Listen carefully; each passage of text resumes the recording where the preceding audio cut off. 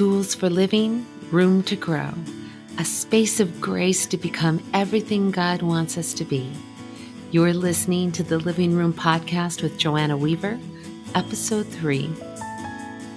Do you have trouble making decisions? Do you feel like you suffer from chronic hesitation? Or perhaps you're going through a period of decision fatigue and you just can't decide what to do? Well, today's guest offers a fresh way of practicing familiar but often forgotten advice. Simply do the next right thing. Emily P. Freeman is a Wall Street Journal bestselling author of Simply Tuesday and A Million Little Ways. She's also the host of the Next Right Thing podcast, where she helps create space for the soul to breathe and offers fresh perspective on the sacredness of our inner life with God. Hey there, Emily. I am so happy to have you in the living room with us today. Oh, it's so fun to be here with you, Joanna. Thank you for having me. Oh my goodness, it's been quite a few years since I last chatted with you. It was around your book, Grace for the Good Girl, and I loved it so much. So we're going to be sure and link that in the show notes because I want them to hear that amazing interview as well. But I am super excited about what we're going to talk today. It's your new book, The Next Right Thing. But what I'm excited about, it comes out of a podcast that I have absolutely fallen in love with. Emily is the host of the Next Right Thing podcast. Listen, you guys, it has 2.2 million downloads in the past year and a half. That is crazy, girl. Well, it's been fun. It's been really fun. I'm glad to know it's connecting with people. Yeah, man, I'll tell you what was it that inspired you to start the podcast, and why do you think it struck such a chord with people? Well, I'll tell you what, I didn't really set out to start a podcast. I actually was trying to write a book. I thought I was going to be writing a book about decision making because honestly, it started with I had a decision to make and it was kind of taking up all of my brain space. And I was paying attention to every little thing happening in my life that could point me one way or the other. And so even though the decision felt like a big deal at the time, what I actually ended up noticing was the effect the decision was having on my inner life. And I realized, wow, unmade decisions hold a lot of power. They hold our attention. They keep us paying attention to things that maybe we would have ignored. So I started taking notes on that process, and I thought it was going to be my next book, which eventually, spoiler alert, it becomes a book. But at the time, as I was trying to outline it the way that I had done my previous books, because this would have been my fifth one, it just wasn't coming out the way that I, thought the way that my other ones had. It wasn't really feeling right. And I realized I was sort of trying to fit this idea into the packaging that I understood, which is book writing. But when I started to explore other ways of delivering this message, because oftentimes we have a gift, but we're just trying to force it in the wrong wrapping. And so rather than putting it in the wrapping of a book, I started to realize, oh, I think this would fit really well as a podcast. And I thought that's all it would ever be, is just a spoken offering, a podcast, 10-minute episodes every week. And so that's what I did. I thought, well, I love this concept. I love the idea, but it doesn't really have a beginning, middle, and end like a book. It's more something I just want to explore and talk through. And so that's what I did. And I thought, I've got maybe 8 to 10 episodes in me, and I'll start that and I'll just see if it resonates. If nothing else, it'll be a fun project for me to maybe figure something out. Maybe it'll help me figure out if I want to write about this later. And I discovered 2 things. One is I loved the medium of podcasting. I loved using my voice in a different way. And the second thing I learned was that people, I think it was a good time. It was a nice moment in the podcasting world to have a short type of podcast that people could sort of consume on a quick commute that served as maybe a speed bump in the midst of a busy life. So I've loved it. It's been really fun. And I feel like I've been able to connect with a lot of readers in a different kind of way. Now they're listeners. And so that's fun. And also I feel like I've been able to meet other podcasters. I've discovered that podcasters are a really fun, lovely group of people. That's awesome. Well, I'll tell you what, you have the most wonderful voice for it. I listen as I'm driving around and it's so calming. And one of the things that you say is that you want to give people a space to breathe. And you really do that. You cite a statistic that we make 35,000 decisions a day. Oh my word. I thought my mind was busy, but you've kind of explained it. Do you think that's why it's resonating with people so much? I think it is. Most of those decisions that we make every day are second nature. We don't really have to think about them, but I'm here for the ones that aren't. And I think the ones that aren't automatic, the ones where we're having to decide sometimes between two not so great things or two really great things, sometimes we just need a little bit outside encouragement to take a little time to name the unnamed things and to just simply do our next right thing. And yeah, I do think that's why. I think that's why it's resonated, and why I hope it continues to resonate. But is that we are fairly overwhelmed with our schedules in many ways, and I think a lot of us, me included, in some cases, haven't learned the difference between being busy on the outside and not letting the busy seep into our souls and causing us to be hurried on the inside.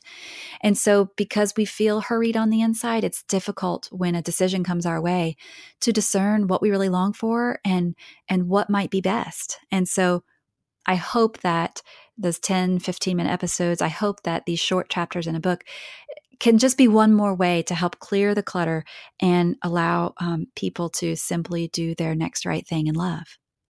I love that so much. One of the reasons why I'm super excited about this book is it really is a companion to decision making. It's short chapters, and then at the end of each chapter, you have a prayer and a really practical exercise. Can you talk about that? That came from the way that I'm realizing works well in the podcast is to share a story and then offer a short prayer and then maybe just one next right thing to do. And, something that I learned from, I think it's John Ortberg in one of his books, it could have been Soul Keeping, where he talked about anything can be a spiritual practice if we bring the presence of God with us into it. And so that means that not only prayer and Bible reading and silence and solitude and fasting and can be spiritual disciplines, which they very much are, but also something like taking a walk or admitting I'm a beginner, or wearing clothes that fit me because they remind me that I'm a whole person and the comfort in my body actually can translate to feeling like myself on the inside. And so some of these things sound kind of dumb if you call them spiritual disciplines, but I do think if we do them with God by our side, they absolutely can be spiritual disciplines. And so that's why some of these practices will be very familiar to people. And then other ones might be something new that we could try that could help shake things up a little bit, in a small way, not in a scary way, but just to think about decision making and having a decision making lifestyle that supports soulful decisions by practicing some of these small little things that could, they're a tiny change today, but if you look 6 months down the road, we could end up in a very different place if we do some of these simple practices. I love that. I think the thing that's so beautiful too is you just continually encourage us to invite God into the decision-making process. Yes. I think a lot of times we think it's all up to us and we forget that we have this God who wants to give us the wisdom we need. As I was thinking about those decisions, I was reminded of my daughter, Jessica. And when she was a little girl, I would drop her and her brother off at our local candy store while I'd kind of go to stores nearby. And I'd give them each 50 cents. And when it comes kind of coming back down to this whole idea of making decisions, John Michael, man, he would have his candy chosen, paid for, and eaten. And Jessica, an hour later, would still be wandering around the store, this old-fashioned candy store, just trying to make up her mind because there were so many choices. And even now as an adult, she and I were just talking the other day that she'll still find herself slow to make choices because there's so many options. But then even when she does make a choice, second guessing herself. Yeah. What is that? And how can we overcome that? Well, I'm glad you bring that up because I think there's a whole group of people who don't ever consider second guessing themselves. Like to them, it's like, I make the decision. I never think about it again. And to you, I want to say, God bless you. And we are so envious of you. But there are a whole another group of us who really struggle and who might feel chronically hesitant. And we constantly second guess some of those decisions that we make, even the small ones. And honestly, it's usually in the small ones that kind of make us crazy because we feel so silly for having something like what to order at the restaurant or what to, to actually trip us up to the degree that it often does. And so I think it kind of comes back, and to back way up, I think some of that comes from some of that comes from our view of God. Is even though I know that we might never say it, I think a lot of us think that there is a secret exactly right choice and there is another exactly wrong choice. And God knows which one is which. And maybe he is a cosmic trickster waiting to see if I'm going to pick the right one. And we wouldn't say it like that. And if you were to ask me if I thought that was true, I'd be like, absolutely not. God loves me. But when it comes to how we actually live our lives and what we secretly think on the inside, I think one of the most common things, and I've asked this on Instagram, and a lot of my people who I'm engaged with on Instagram have answered this question when I ask, what's the most difficult part of making decisions? And the number one, without question, answer was, I'm afraid I'm going to make the wrong one. And that's where the regret and second guessing come from, is that once we've made it, we're afraid we just made the wrong one. And I do think that a lot of times that stems back to our view of God. Dallas Willard says, never believe anything bad about God. And A.W. Tozer says the most important thing about anyone is what they believe about God. And so I do think there is a connection between what we believe about God and our ability to make decisions with confidence, even if we make the wrong one. And I would venture to say sometimes the wrong decision is just a wrong decision. It doesn't mean we're wrong. It doesn't mean we have failed. It doesn't mean that we're failures. It doesn't say anything about identity. It only speaks to our circumstance and situation. And I think when we start to get our heads around the difference, some of that second guessing might fall to the wayside. I love that. It just brings to mind, even all through scripture, you've got these people called by God, set apart by God, and yet they keep messing up. And yet that doesn't thwart God's purposes in their lives. Yes, that's right. And that's so comforting to me that, and especially if my heart is after the Lord, if I really do want to do the right next thing, then he can even take those missteps. And I can look back at my own life and see where he's used all of it. He's used all of it if we'll just put it in his hands. Well, when it comes to making decisions, I think one of the, sometimes we're like, well, I should just be able to make decisions on my own. But then there are those big ones where, they're kind of life-changing. They're pivotal decisions, and we really need to know what God thinks. And I think you make such an important point that we've got to also, in order to make those right decisions, we've got to have a right view of God. I'm so glad you brought that up. But I loved the chapter on Don't Rush Clarity, where you just talked about the questions that often come up where we're so afraid that we're going to miss it or mess it up, and where we need to hear from God, but we really aren't sure how to do that. And I loved how you kind of just unpacked the ways that God speaks and how we can tune our heart to hear him. Would you talk about that a little bit? I think sometimes God speaks in such a regular way that it's almost too normal to point out. And often I think he uses our own voice in our heads to do that. And so sometimes I think we're looking for clues outside of ourselves for clarity and peace and direction, when in fact, when we get quiet and spend a little time, we actually discover some of those answers are within us as we put ourselves in God's presence, that we might think that we're waiting for something on the outside. For example, I think a lot of times we are waiting for peace and clarity before we move, when in fact, Marie Forleo is a business coach and an entrepreneur, and maybe you've heard of her. Has a real great presence in the online space, and she talks about she says clarity cannot be rushed. And that was such a great thing for me to hold on to in a certain time in my life where I found it, because I thought, oh man, that's what when I'm trying to make a decision, I'm trying to rush to clarity. But the truth is sometimes, the reason why I want to make a decision quickly is not because the decision actually needs to be made yet. It's just because I'm more comfortable when the decision is behind me. But I think it's important.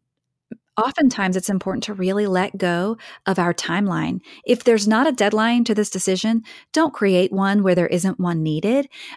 Sometimes there are decisions we have to make because of a deadline, and we have to move ready or not. But because clarity is something that we can't rush, sometimes we'll be invited to either wait, or we might be invited to move before the clarity comes, which feels very scary in some ways.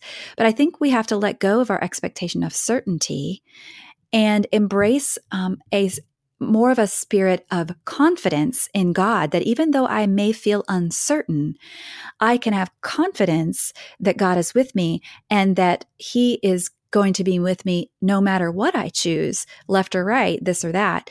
And so I think that is an important thing for me to remember when I'm waiting for clarity. And instead, He's saying, you might get clarity, you might not, but I want you to go ahead and do the next right thing.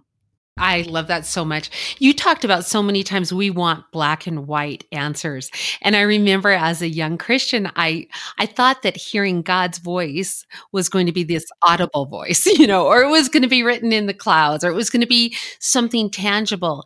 And so I came to the conclusion, even as a young youth pastor's wife, that I didn't hear the voice of God. And I kind of got offended when other people said that they did. I was like, hey, wait a minute. And I liked how you talked about sometimes there is a real clear sense, but you said rather than looking for black and white, that it's wise to look for arrows. I found that really, really thought-provoking. What does that look like in your life? My husband, John, and I went through a season where we were desperately looking for some vocational answers when he was leaving my husband was also a youth pastor. So we spent 12 years in youth ministry. But there was a period where he felt like he was being called out of that, but wasn't sure what he's being called into. And so we prayed for answers. We prayed for clarity. We prayed for peace and direction and all the things, which is all very good things to pray for and to long for. But in our conversations and prayer and all the things, we just never really saw what the, big picture was going to be. But we did, rather than answers, we did start to sense some arrows. And I think those arrows at the time, the biggest arrow that we discerned from God was just one pointing back and forth from Him to me, to each other. And we really felt God calling us to pray together, to spend some time together in conversation, to be honest about some things we longed for and things we were afraid of. And that period of time is about a year or year and a half where that was really our only answer. Our answer was an arrow to the other person. And I didn't love it at the time. But looking back, I can discern how important that was, because those arrows eventually did lead to our next right thing. But we didn't know that at the time. And I tell you what, that was also a time when I learned that the vocational decision, that really wasn't the point. The point was us learning to become fully ourselves in the presence of God and one another, and to trust Him with our next right step, no matter what it is. Beautiful. Beautiful. Throughout the book and on your podcast, you use the phrase, do the next right thing in love. And I was just wondering, how is doing the next right thing in love different from just simply doing the next right thing? Well, that's a great question. And in fact, doing the next thing in love is a phrase Brennan Manning said in one of his books. And he talked about that if he had his whole life to do over again, he said, and I'll get the quote wrong because I'm not reading it, but he said something like, he would not spend one more minute worrying about his own spiritual growth. And I'm like, what? That doesn't seem right. But then he went on to say he would go barefoot earlier in spring. He would stay out later in the summer. And he talked about all these life-giving things that he would do more of. And he ended that paragraph by saying, I would simply do the next thing in love. And I thought that was really profound. And this was years ago. It might have been in The Furious Longing of God where he said that. And then the phrase, do the next right thing, which is similar to that, but minus the love part, that's been meaningful to me for years because of a poem that Elizabeth Elliot used to read on her Gateway to Joy radio show that I used to listen to when I was in college. And she would quote the poem as anonymous, but it's actually written by a woman named Mrs. Paul. And it's been over 100 years that she wrote this poem, and it's called Do the Next Thing. And so this whole idea of doing the next thing, doing the next right thing, doing the next right thing in love, I've sort of combined all these different phrases into one lovely, beautiful one, if you ask me, just because I think doing the right thing feels kind of intimidated and maybe moralistic a little bit, like, well, just do the right thing. Mm-hmm. And that can almost feel like a little too much pressure. But when you add that word next to it, then it keeps me in the moment. It keeps me right here where I live. And then when you add the love on the end, well, that puts it all in perspective. That couches it all in relational interaction. That brings me into the presence of God. That reminds me to think of what's best for my people, for my well-being. And so I think all of those different concepts together play really well for me personally at this season of my life, to where that phrase, all those words, next, right, and in love, sort of couch it in all the ways that feel the best for me right now. And so I think it hits all the points of importance when it comes to making decisions. Yeah, that is so, so good. So, so good. Well, I've called this my new podcast, The Living Room, and it kind of comes out of my whole Mary and Martha history, and Mary sitting at the feet of Jesus and just in the presence of the Lord, in the living room with him. And I just wanted, as we close, I'd love just a little peek at what does your time alone with God look like? And when it comes to really connecting with him in a deeper way, do you have a particular spiritual love language that he seems to communicate with you best in? That's a interesting question, actually. It feels really personal. And so, I think that there are lots of different ways, and it's been different over my life. And I think it's been important for me to pay attention to what feels life-giving. And when I say that, I mean, what draws me closer to God's presence? And then what are those things in my life that sort of push me away from his presence? And there are things, and paying attention to those. But I would say, honestly, not to get too meta about it, but one of the things lately for me personally is planning out these podcast episodes, because I'm not able to plan them super far in advance. And so there's been a real act of trust for me with him to discern what is the next topic, what to say and how to say it in a way that will resonate with a listener where he or she might be today. And again, there are more people than, I can't know where people are, but God knows. And so I have found it's a very mysterious thing in some ways to even try to explain, but I've found that to be a spiritual practice that is drawing me closer to him. It's in my work, right now. That's been a big encouragement, a challenge sometimes, because sometimes it feels like a lot of pressure, but he always reminds me and brings me back to, we're doing this together. And so that's been a gift. Oh, I think I'd have to agree with that right now, that probably it's in this writing my new book and just the struggle that it happens to be for me. That's my journey. It makes me so dependent on him. And yet in that dependence, there comes such a sweet intimacy and appreciation for him that I don't know that if I was just doing my quiet time and doing my Bible study or listening to praise music, I guess maybe for me at least, it's like on my face. I need to hear from you, Lord. Right. Yeah. It gives it arms and legs a little bit. It really, really does. Oh, this has been so sweet, Emily. I just appreciate you being with us. Where can people find you online and learn more about your book and podcast? Sure. Well, the book you can find anywhere books are sold, and you can check it out at nextrightthingbook.com. And I am Emily P. Freeman everywhere. So on Instagram, Twitter, my website is Emily P. Freeman. And so that's where you can pretty much find everything you need as it pertains to me and the podcast and the book. Oh, I love it so much. Hey, as we close, would you just say a short prayer just for that girl out there that's really confused? Maybe she's got some big decisions to make, or maybe she's just feeling terribly stuck and she knows what she needs to do, but she just feels helpless to do it. Wherever they're at, I know that God wants to meet them there. Would you just pray a prayer of blessing over them? Sure thing. Father, thank you for every ear and every heart that's listening. I pray that she would remember the point is not a decision, a plan, or clarity. The point is always and forever union with you.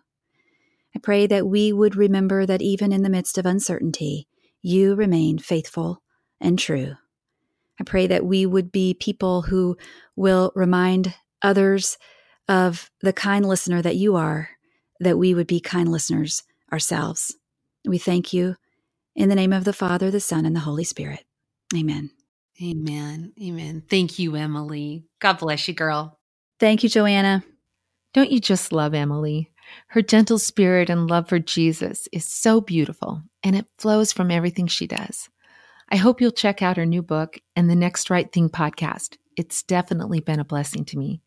You can find links to Emily's resources, as well as the interview I did with her on Grace for the Good Girl, over in the show notes at joannaweaverbooks.com. And while you're there, don't forget to enter the big giveaway we're hosting during the month of April 2018. We're giving away all kinds of Amazon gift cards, as well as the grand prize of a book from each of my 2019 podcast guests. Yes, that is 13 books in all. So you can find directions for entering the contest at my website, on Facebook, but I hope you'll also join my private Facebook, The Living Room. It's a great place to discuss and put into practice what you've learned in today's episode. So, what's the next right thing God's asking you to do today? Remember, you don't do it alone. If you know Jesus is your Savior, the Holy Spirit is right there, living within you, walking beside you, giving you the wisdom and strength you need to do everything you need to do, both the big things and the little things. But here's the deal, you guys. Nothing is small in God's economy. If we'll just keep our hand in God's hands and do the next right thing in love, He's going to lead us exactly where we need to go. So until next time, keep living and loving and leading like Jesus. God bless you, my friend.